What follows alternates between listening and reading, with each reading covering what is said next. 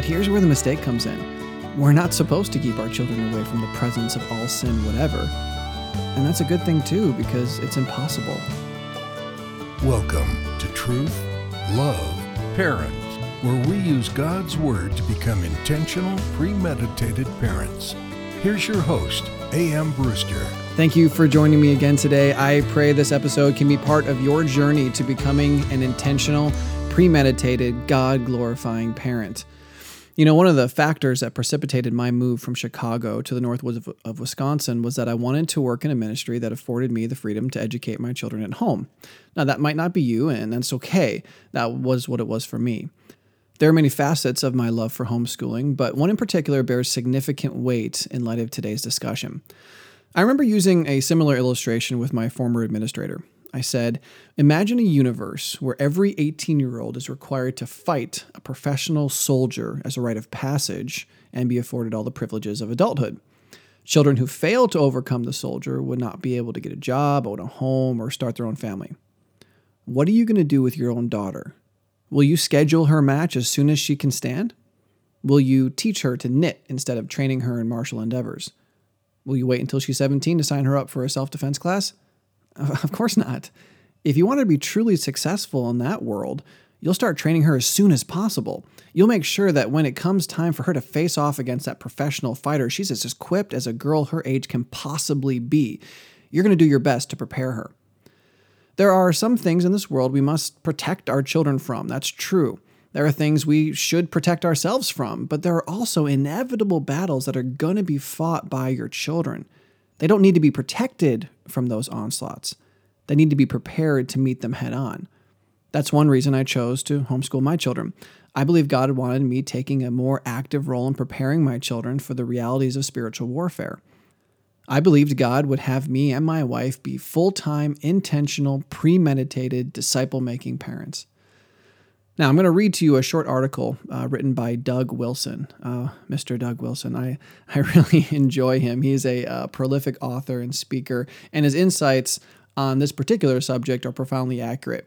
If you read him, be ready for something you've never encountered before, because I love his writing style, and he's very passionate about what he believes. But particularly in regard to this subject of preparing versus protecting, he wrote an article called Skanky Movie 3. Don't turn off the podcast. Keep listening. You're going to appreciate this. You'll understand it in a minute. Here we go. I'm going to read this article from Mr. Wilson. One trap that parents fall into is the trap of not wanting sin around their kids. But I suppose this requires some explanation. The mistake arises because there are a bunch of sins that parents should keep away from their kids. Kidnappers, for starters, and cocaine dealers, and pornographers, and seducers, and Cartesian duelists. One of the accusations leveled against private Christian education is that conservative parents are sheltering their kids. What next? Parents sheltering children. Well, we feed them too. But here's where the mistake comes in. There's a question of degree here. We're not supposed to keep our children away from the presence of all sin whatever. And that's a good thing too, because it's impossible. There is a type of sin common to the human condition that your children will encounter on a daily basis on the playground of the finest Christian school imaginable. If you don't send your kids to that school because of all that's in there, they will encounter even more of it at church, in their relationships with their siblings, in their bedroom all alone, and in the midst of all their dirty thoughts between their ears. The task of parents in this is not to avoid this kind of sin, but rather to teach their children how to battle it. You cannot learn to battle something if you are constantly endeavoring to stay away from it. In short, with this kind of sin, there are two errors, equally bad. One is to accommodate yourself to the presence of this kind of room temperature sin in such a way as to assume room temperature yourself. That is the way of spiritual death. The other is to pretend to yourself that the choices you have made have somehow successfully distanced you from all that icky stuff. But it is as close to you now as it ever was, but is now invisible because you've dabbed your eyes with a special Pharisee salve. This is another way of spiritual death. The mere presence of sin discredits nothing and no one. A school is not a poor school because junior high girls are catty at lunch, because one of the boys in the 4th grade makes earthy observations about certain bodily functions, or because some blonde named Kimberly gets great grades and the word among the kids in the back row who don't like to study is that she might be the teacher's pet. Welcome to Earth, everybody. This is not the kind of sin parents are required to keep their kids away from. They are, in fact, required not to try. This is the kind of sin that parents need to teach their kids to handle, and avoidance is not a biblical strategy. Because it will be necessarily unsuccessful, avoidance is simply a pretense of avoidance, with the downside, because you are too busy kidding yourself, of having children who are not learning how to respond and resist. Suppose your child is in the classroom of a fine Christian school, one with a great reputation. You know the teachers and administrators, and they really love the Lord. But you know for a fact that 2/3 of the kids in your son's class are all hot about the latest Skanky movie. Just last night, after the youth group get-together, they all went to see Skanky Movie 3, one that has set records for both kinds of box office gross. What will your temptation be? Your temptation will be to think that however well-intentioned the folks running the school might be, the quote-unquote tone of the school is not nearly quote-unquote high enough, and that all these families clearly have poor standards. You regret having to do this, but you are considering pulling your son, wrapping him up in cotton batting for 2 final semesters of mom school. You think the problem is low entertainment standards, when the actual problem is that no Christian parents, including you, are teaching their kids what moral leadership looks like. About 1/3 of the kids who went to that movie really didn't want to and wouldn't have gone if someone in the class, I'm thinking of your son in particular, had done more than simply studied his shoelaces when the subject came up. You are tempted to think that the others have low entertainment standards, when the real lesson is that your son is not a moral leader. The response ought not to be to do something that will make him even less of one.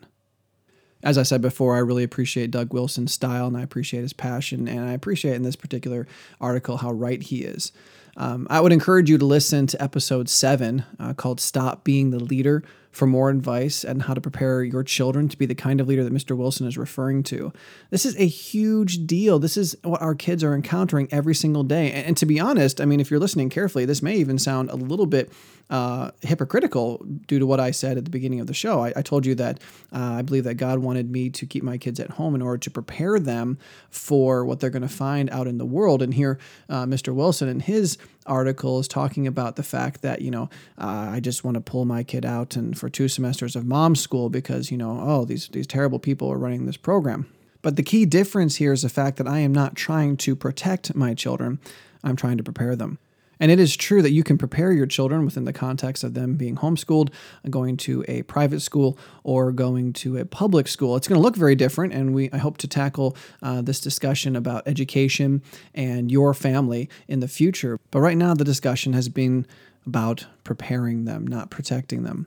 How are you preparing your kids? In what ways are you introducing them to the person who is their only hope for survival on this planet and for eternity?